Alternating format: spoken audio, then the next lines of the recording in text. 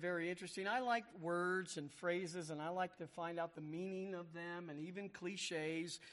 Cliche is kind of a negative connotation. It's old and overused, but I don't think so. And why are cliches important? Because they're picturesque words, and a picture is worth 1,000 words.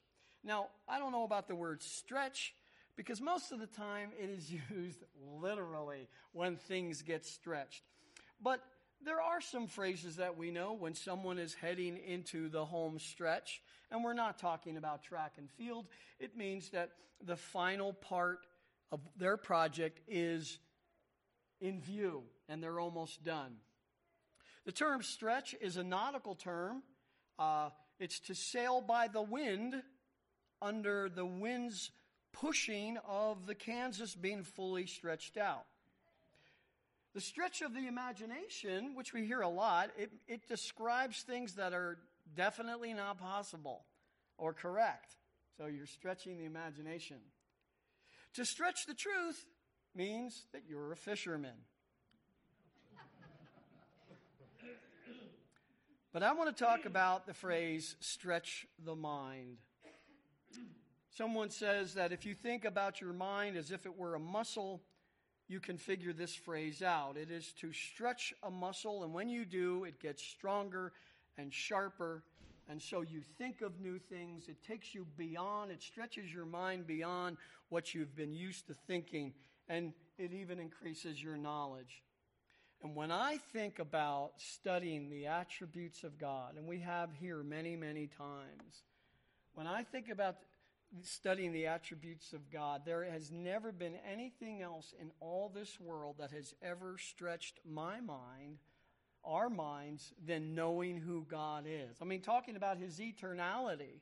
I remember one time I went to a local Bible. It was not a college, but it was just a thing that a church was having, and you could go and you could get credits for it.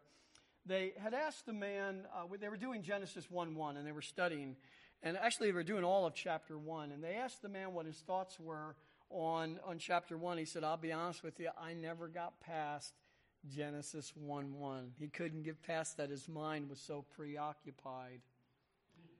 Well, the reason that I say that is because we're now doing a series on King David, a man after God's own heart. The first week, we looked at what it meant to be a man after God's own heart. And let me just kind of review what we've said. Chuck Swindoll says, what does it mean to be a person after God's own heart? It means that you are a person whose life is in harmony with the Lord. What is important to Him is important to you. What burdens Him burdens you. And when He says go to the right, you go to the right. When He says stop that in your life, you stop it. When He says this is wrong and I want you to change, you come to terms with it because you have a heart for God. And that is bottom line biblical Christianity. Or again, when you are a man after God's heart, you give yourself completely to the Lord, His Word, and His will.